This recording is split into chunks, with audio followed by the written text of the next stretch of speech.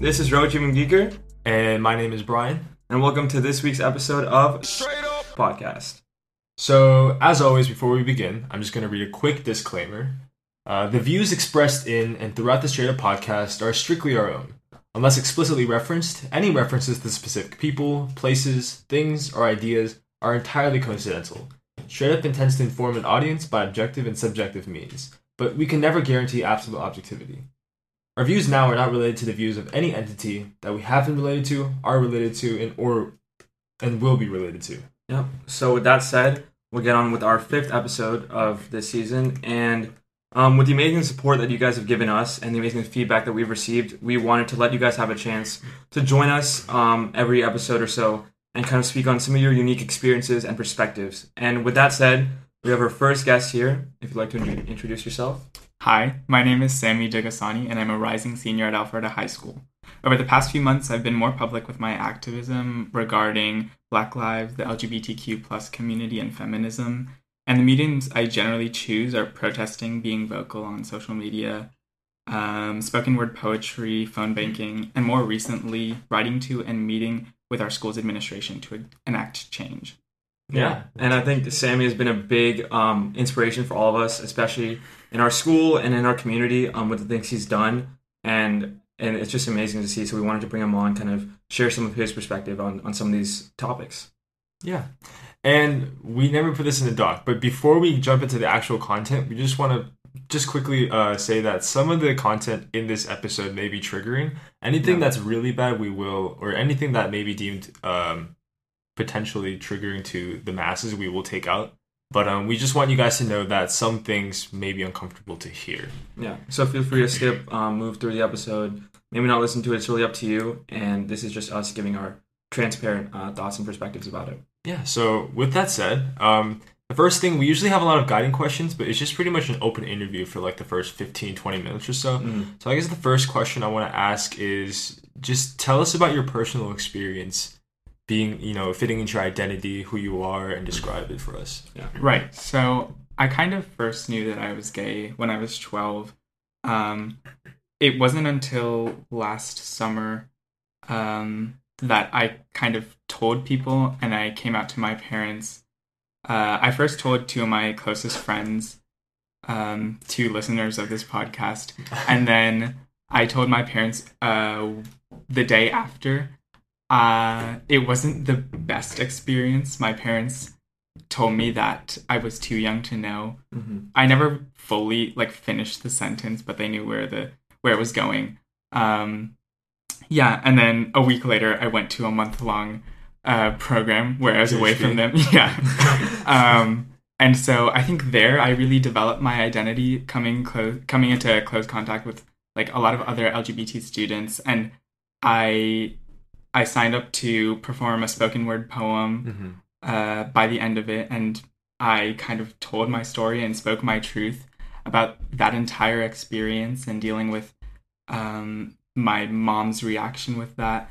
And I got a lot of positive feedback and a lot of people telling me that they've never heard their story told, and that's why I'm kind of here today, because it's just something that I want to continue telling and be that story for someone, because I never had that. Yeah, I remember I heard about his performance.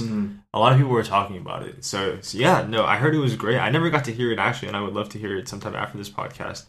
But that's really cool. I mean, to discover your identity at a young age and be comfortable with it is something that a lot of kids are struggling with today, which is part of the reason why we're doing this podcast. We know some people are still uncomfortable with who they are.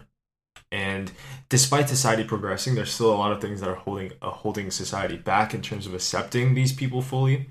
So, and at the same time, I feel like we other them. What that we other the community as a whole. So there's a lot of strides that could still be made. But expanding off of that, what was your experience in school like with your identity and right? So in the social circles of school. Yeah. So I was never really out until this year, like I said. But it was kind of just something that, based on my demeanor and how I act, everyone had in the back of their minds, kind of. So just, dealing with a little bit of bullying in school. In middle school, I was called the F slur multiple times. I still endure kind of those gay jokes today. While I know some of them aren't directed at me, I always try to quell them, even if my friends are saying them. But it's just a learning process that a lot of people have to go through. So it's just dealing with that, those like jokes and that kind of hate speech, I would say, amongst other microaggressions. But yeah. Do you think obviously the slur is hate speech? Like there's nothing that says that it isn't. But do you think that kids that are using these slurs know how offensive they are? Like, do you think they understand the weight? And if they did, do you think they'd stop using it? I think partly. I think people might not know the origin of the F word. Mm-hmm. We don't. Yeah. Would you like me to explain? Like, okay, so the F word in Britain is basically a cigarette. So what they used to do was roll up homosexual men in carpets and kind of light that on fire. What? And so it'd like kind of embody a cigarette. So they just refer to those men as the F slur. And that's kind of carried on. Obviously, I do not think a lot of people know that. Yeah, I didn't know that. Definitely. And so I think if they knew that, a lot of people would stop. But I think just homophobia is just so normalized and it's so into the mainstream, even with jokes, that it's not like it's too crazy if someone uses it. Like I don't think it's on. I don't think people deal with it the same way as they deal with the N-word. Yeah, it's not a quote unquote cancelable offense. I think TikTok is like a big example of where I've seen a lot of homophobia. Like I've seen like duets of just people saying things that obviously are not respectful in any manner towards LGBTQ members, and like that is also become like, just like you said, normalized, and a lot of people like support that. Like they openly like, you know, will like the post, they'll comment on it, and they'll comment positive things. You know, like you'll see a lot of like. It's weird to say, but you'll see a lot of positivity around homophobia on TikTok, which is like, it's just a sad thing, and it's a sad sentence to say, honestly. But like, you know, people have to kind of realize the extent to where, you know, their actions and sayings are going. So do you think that? So obviously, we are living in an age where there are more people that are coming out, and there are more people that are becoming comfortable with their identity. Do you think we'll ever reach a point, at least in our lifetimes, where the group stops becoming othered in like a psychological way, and everyone is able to be comfortable with their identity fully? I think it would take a lot of time to do that. I've read numerous studies just as a way to kind of justify my identity. But I've read numerous studies that no one is 100% either way, and that it's a spectrum, and the vast majority of the population, even though they might not be out, is on that spectrum and kind of has feelings towards the same gender in one way or another. So I think the more people realize that, and that possibility that it can be them, the more open they'll be and more accepting they'll be. But again, I think it'll take a long time. Not even a couple of decades, I don't think, would solve that, but still. So you think that, you know, obviously sexuality is a fluid thing. And I think people... I think in our area, for us living in Georgia, we live in a pretty liberal pocket. It's not as bad as like... I think it's getting more liberal. For sure. Yeah, but when you drive like just 40 minutes south, it gets like noticeably bad. But even here, sexuality is considered a binary thing. You're either... It's almost like people think you can't be both. I know that sounds weird, but if, you know, sexuality is a fluid thing, it's a social construct, if that makes sense. And people don't understand that it's not always black and white, like he said. Like there's no way someone is 100% straight. You know what I mean? Right. Because just because you also, I feel like just because you aren't romantically attracted to someone, to another gender that is your gender, you can still be attracted platonically, which I feel like would also count. Yeah, I think it's all just interwoven. Yeah. I feel like it's just, it should be more fluid than it is right now. But it's becoming more fluid, right? Because obviously back then it was a lot more taboo than it is today. So. Yeah. And like, I guess for, just like I spoke about, like how, you know, the experience about telling your parents. And in an Asian household, I think just from experience of like what I've heard parents and like Indian and Asian parents talk about, and my parents even too, like there is definitely stigma towards it. And there's they definitely look down on it. For them, I don't want to put a label on like every single Asian household out there. Obviously, there are a lot more accepting households, and there are a lot more households that look down on it. But I think the overall, I I guess, opinion towards it is it's not the most positive and it's not the most open-minded. So I guess like in your experience, kind of telling your parents and having them accept your identity, like how was that for you? Right. So I kind of was more confident to tell my parents because they are very liberal. I remember one instance, I was just driving in the car with my dad and we were passing a pride parade and he told me to honk the car. So like as a positive kind of applause. And so that gave me a lot of confidence in telling them. But it's one thing to have these beliefs and political stances, if you call them that. And it's one thing to practice it. I think in an Asian household, when there's external influence of our family in India and there's that "log kya kahenge," or Exactly. like what will people say? It's like the idea of what will people say. That kind of puts a lot of pressure on these parents, especially my parents. I think that's the only reason why they're scared right now. I don't think it's something I'd ever tell my parents or my family in India, but it's really hard dealing with that in an Asian household, and just like hearing your friends who have come out to you, but only you, and hearing what they say their parents have said about that is just really hard to hear. But I think one thing that I think of as a silver lining is how will I teach my children how to deal with this, and definitely. How can I make it better? Yeah, I think public image is definitely a big priority that a lot of Asian households have, and like they care about. Parents want to live to their kids is how my parents put it. Yeah, I mean they're like that too. Like they say that they want to live what they want it to be through their kids, you know. But yeah, I think I agree with the children part, because the only way like society will progress is like I think like 95% of people just inherit their beliefs from their parents, right? And like the chance of that 95 becoming different is like pretty low, right? Because like if you look at two people's parents, you pretty much understand. I mean, you get your core set of values from your parents, right? And if your parents are like insanely homophobic, I mean, you probably will be too, right? So I think it's our job as, you know, people that are, I mean, we're all at a point where, I mean, you're about to be 18 soon, right? Right. Yeah, we're all, dude, you're about to be 18 in like a month, which is crazy. A month and a half. So I think that's like it's becoming our burden now as we become the next adults. You know, we'll be entering the workforce. We'll be doing X, Y, and Z. I think that's like really our job to do. Yeah, definitely. Yeah. Do you have anything? I do have other questions. Do you though? No, I don't have any more. So the next question, I just really want to talk about that GHP moment, right? Because I don't know about you, but I definitely noticed that you were more comfortable with yourself after attending that camp, and I heard a lot of people saying good things about what happened at that camp. I mean, correct me if I'm wrong. I think you got like a standing ovation there. That's what I heard from my friends that attended the camp, and I think that like that's just amazing, honestly. So, you know, we've been talking about a lot of uncomfortable stuff. So we want to talk about something positive, right? So what was that feeling of like, you know, so everyone there was standing and clapping for you, right? How liberating was that for you as a person to understand that, you know, people were finally applauding you for who you were rather than some kind of facade that you put up? Yeah. So when I started, I had that entire burden of my experiences on me and just never being able to tell anyone about it. And then as I started to go, people started snapping and stuff like that. And that kind of motivated me to keep on going.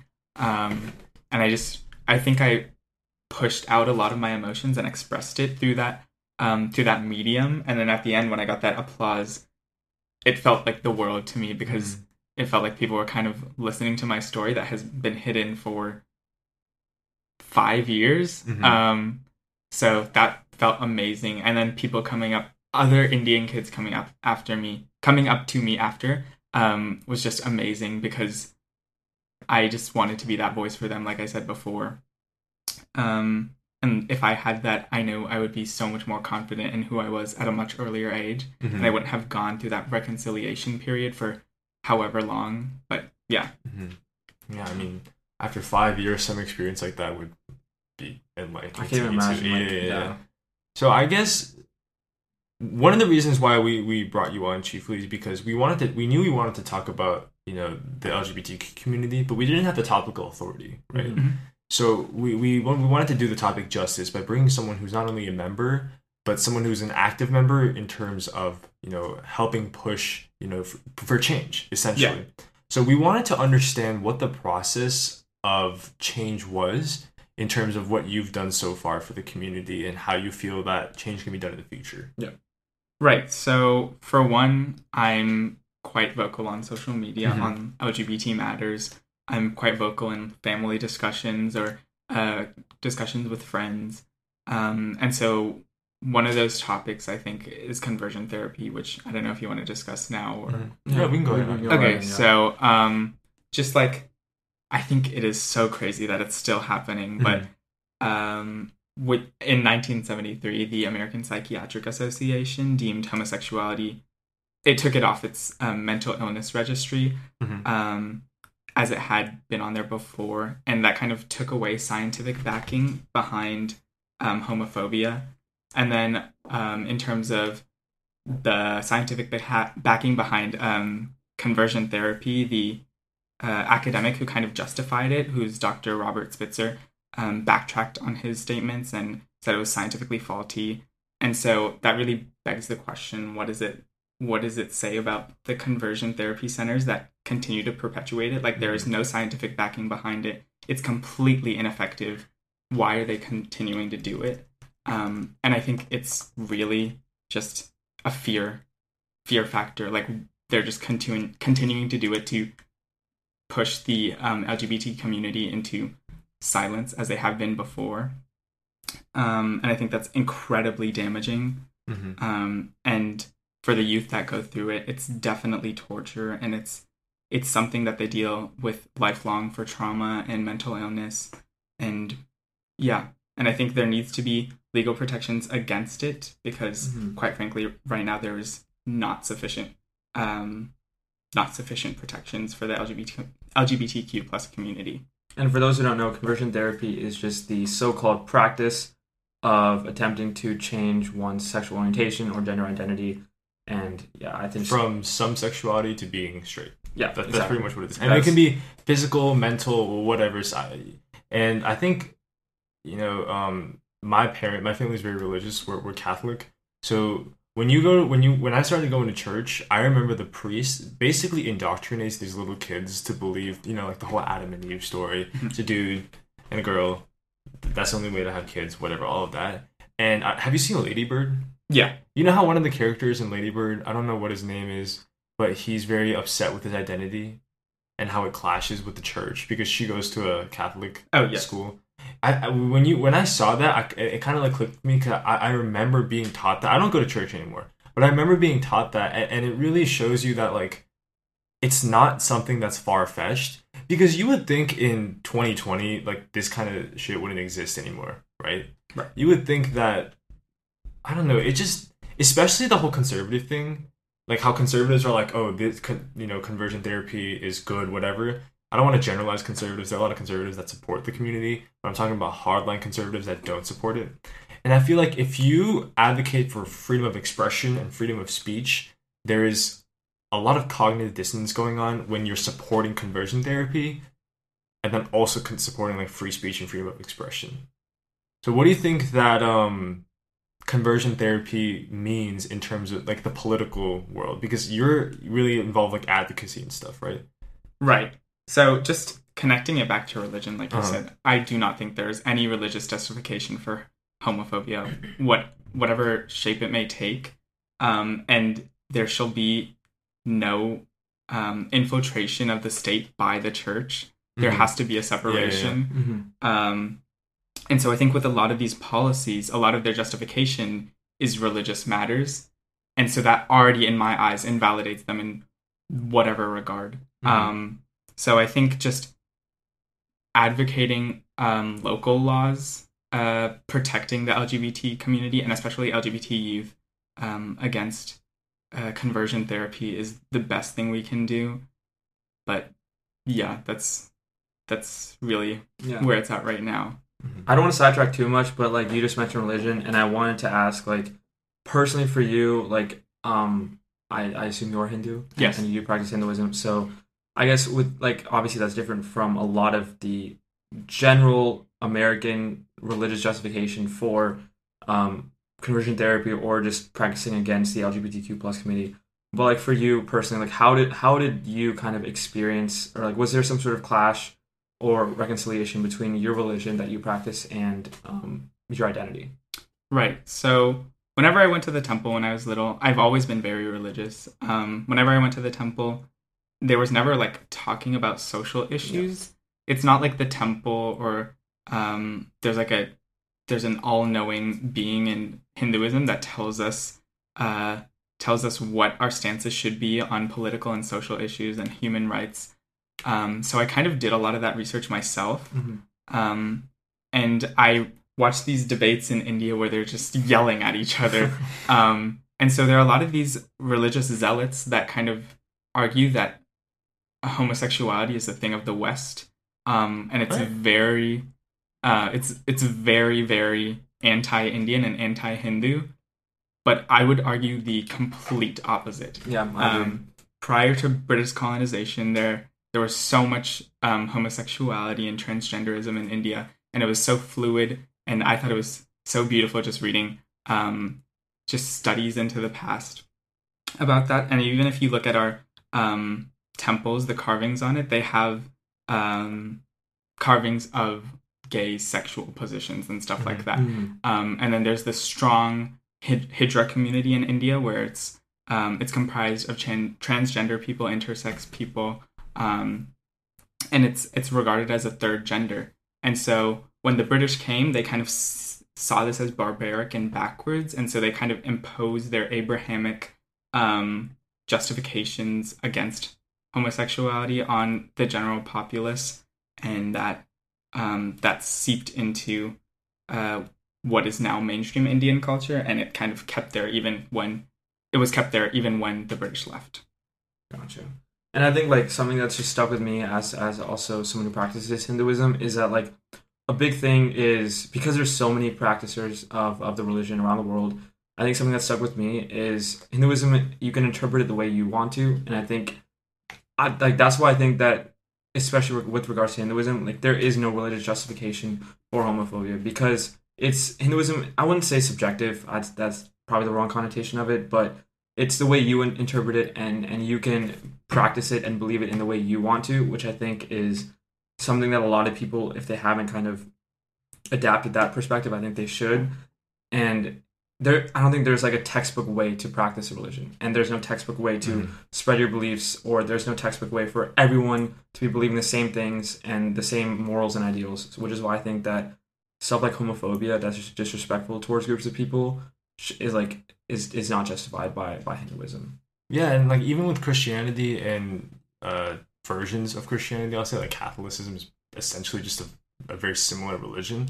There are a lot of members of the LGBTQ community that practice those religions. So I feel like justifying conversion therapy via religious methods is really a subjective interpretation of what your religion is. Because if members of the LGBT community can believe in the same God, then it's your interpretation that creates conversion therapy. God never said something, or whatever deity there is probably never said anything about what the right way to live is. I feel like it's just a subjective interpretation of what your religious text or whatever says. But at the core, I mean, I agree with he said that like regardless of what goes on in religion, there should be no it shouldn't be correlated with the state in any way. Exactly. Right. Exactly. Yeah. Because religion at its core is like a subjective thing. So putting into like an objective system, which is supposed to be our government, doesn't make sense.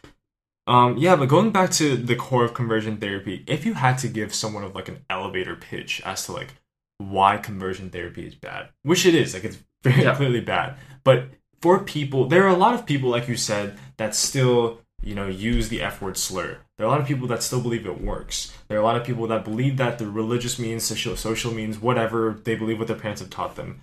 We want to amplify your platform to a certain extent, despite, we have a pretty small following, but we like to think that they're a very trusted and dedicated following. So what would you say in terms of, the historical argument, the scientific argument of why it's problematic and why it just like literally doesn't work? Yeah, so I'll hit the ineffectiveness first. It's just completely ineffective. You cannot change someone's sexuality.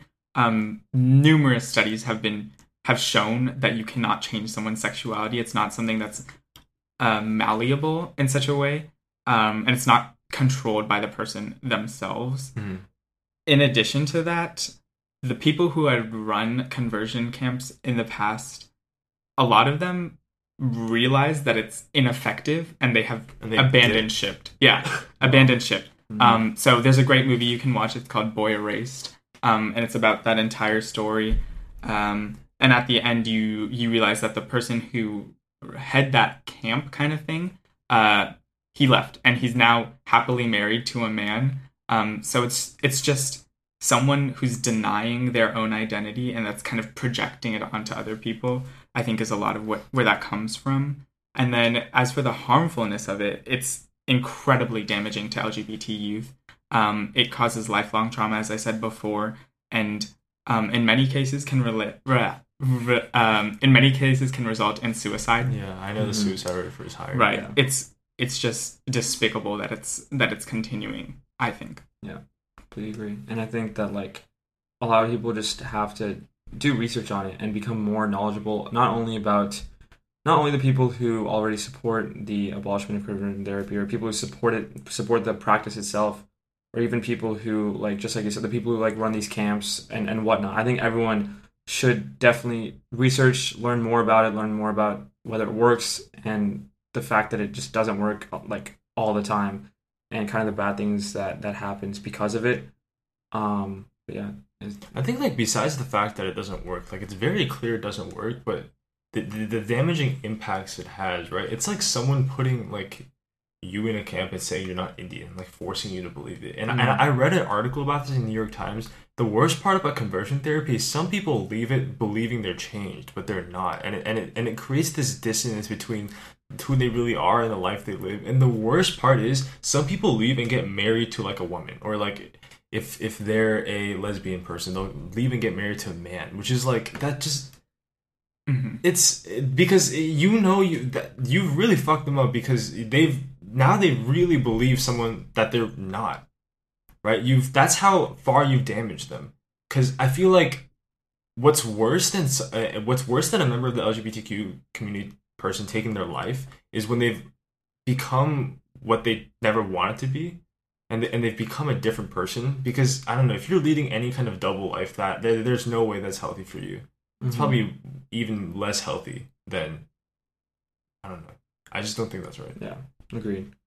But I guess we can transition into kind of our second general topic that I know Samuel wants to talk about, is like the lack of protection and acceptance for LGBTQ students, especially in a high school setting. Because I know in colleges, like from what I've heard and researched, that a lot of colleges have adopted a more open-minded approach towards accepting the LGBTQ community and students that are part of this community on their campus. But I think in high schools, because it's a more closed environment, and a lot of students are just maturing and like learning about the world, they're also pretty immature and say some dumb shit. So I think like you've spoken on your personal experiences, but what do you think that schools in general should do to allow for more protection and acceptance for these students? Right. I just don't think there's the infrastructure in high schools to protect LGBT students from bullying, which is just the tip of the iceberg in terms of the issues that they face. I think there's a lot more work to be done. I think a lot of schools are fearful that they're taking political stances when they're protecting LGBT students, but it's simply a matter of human rights, and it's simply a matter of protecting your own students from bullying. And I know a lot of schools take hardline positions on bullying, but when it applies to when it involves these political matters and it weaves that in, they kind of sweep it under the rug. I think that's something that very much needs to be addressed. And I think a lot of colleges are successful in dealing with these things because they have offices for LGBT students. Yeah, all colleges do, yeah. Yeah, so they already have that infrastructure in place and they can work with that framework. And even in schools, 26 states have no laws preventing bullying for LGBT students. And in fact, 8 states kind of prevent teachers from talking about those matters. And there's no LGBT sex ed. So I had to learn all that stuff on the internet, just researching it. clearing my search history. But yeah, it's incredibly damaging to find that stuff on the internet, because a lot of the times it's not completely objective and it's based on people's experiences. Yeah. And so that's not safe for LGBT students, and I don't think we're looking out for them enough. Yeah. So, okay, the infrastructure thing, I completely agree that there's infrastructure that exists and that in theory should be effective, but part of the reason why it's not completely effective is literally like bullying is so hard to prevent because some people are just mean, you know? Some people just won't like accept others and the fact that they're different, right? So, you know, after the death of George Floyd, a lot of social changes happened I feel like society has like a revelation in terms of what's right and what's not right in terms of racism, right? So you see a lot of TikToks about internalized racism against Asians and how, not internalized, normalized racism against Asians and Indians and how that's changing. A lot of stuff has changed in terms of how the Black community is treated.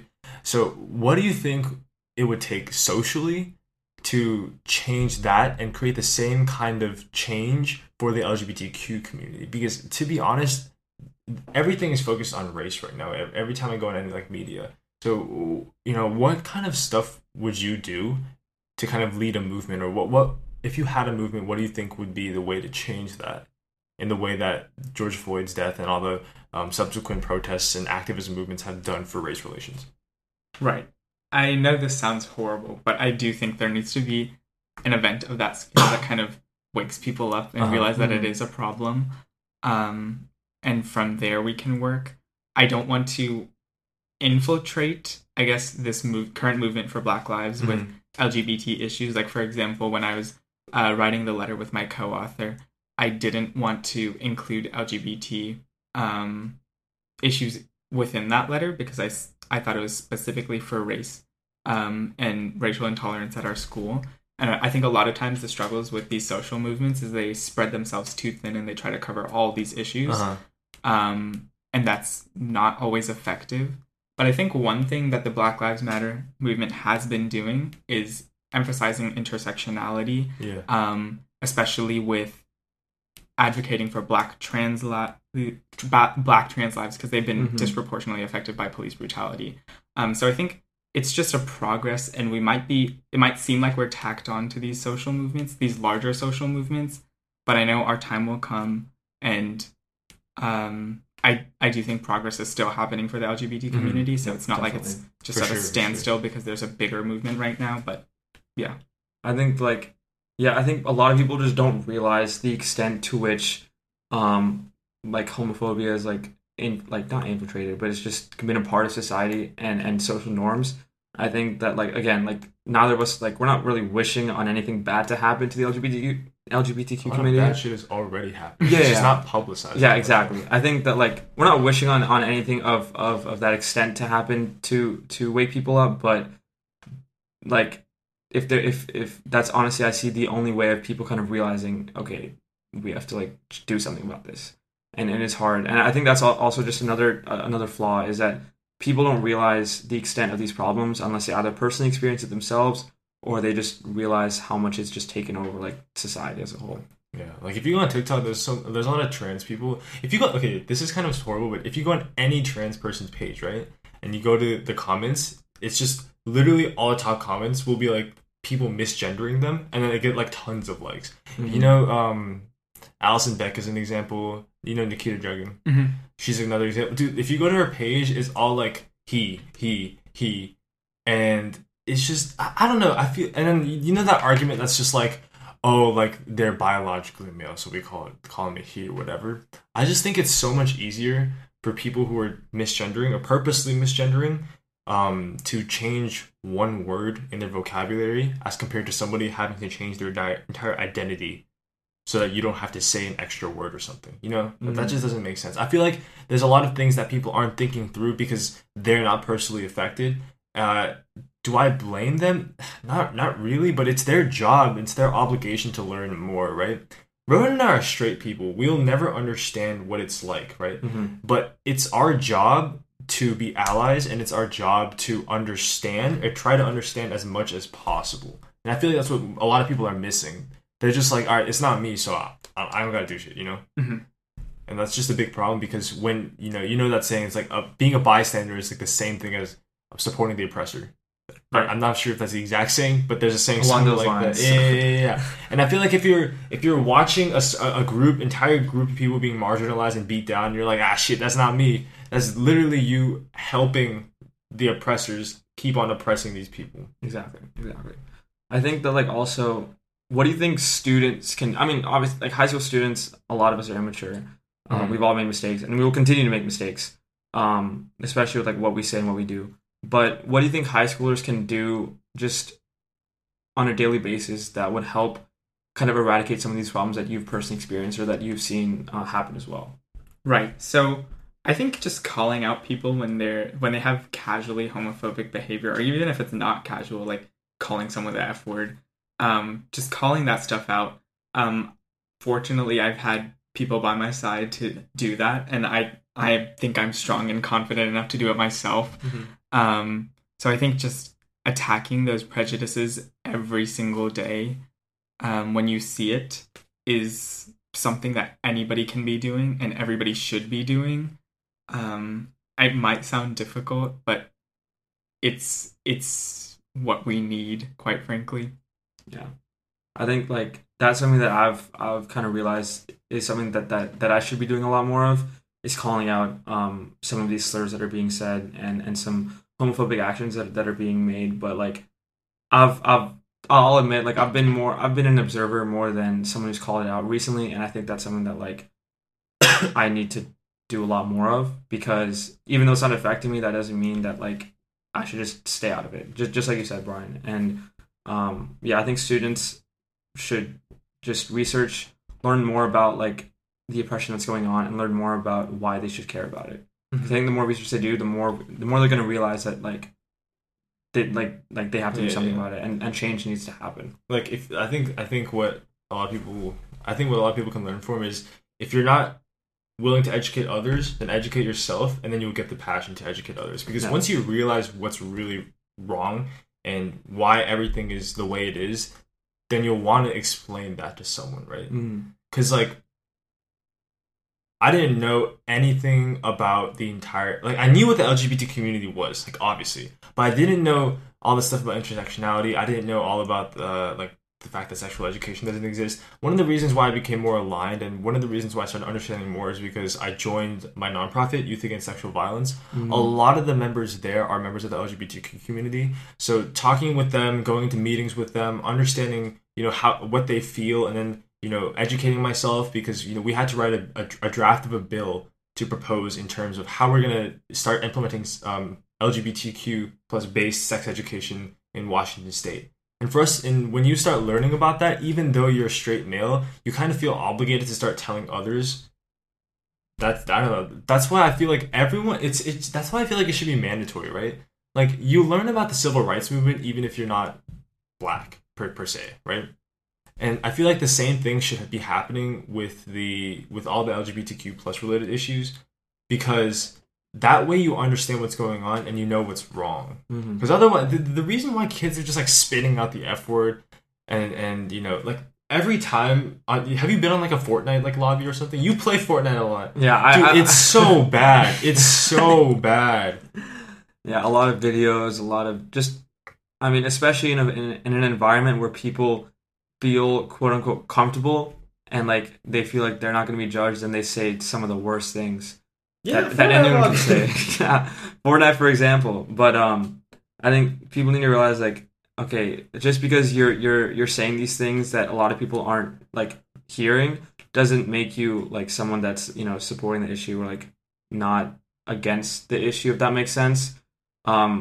Because like, again, karma, dude, it's gonna come back to you if you say that kind of shit every single day in a Fortnite lobby, and maybe none of your friends know that you say that, or your parents don't know, or no one knows.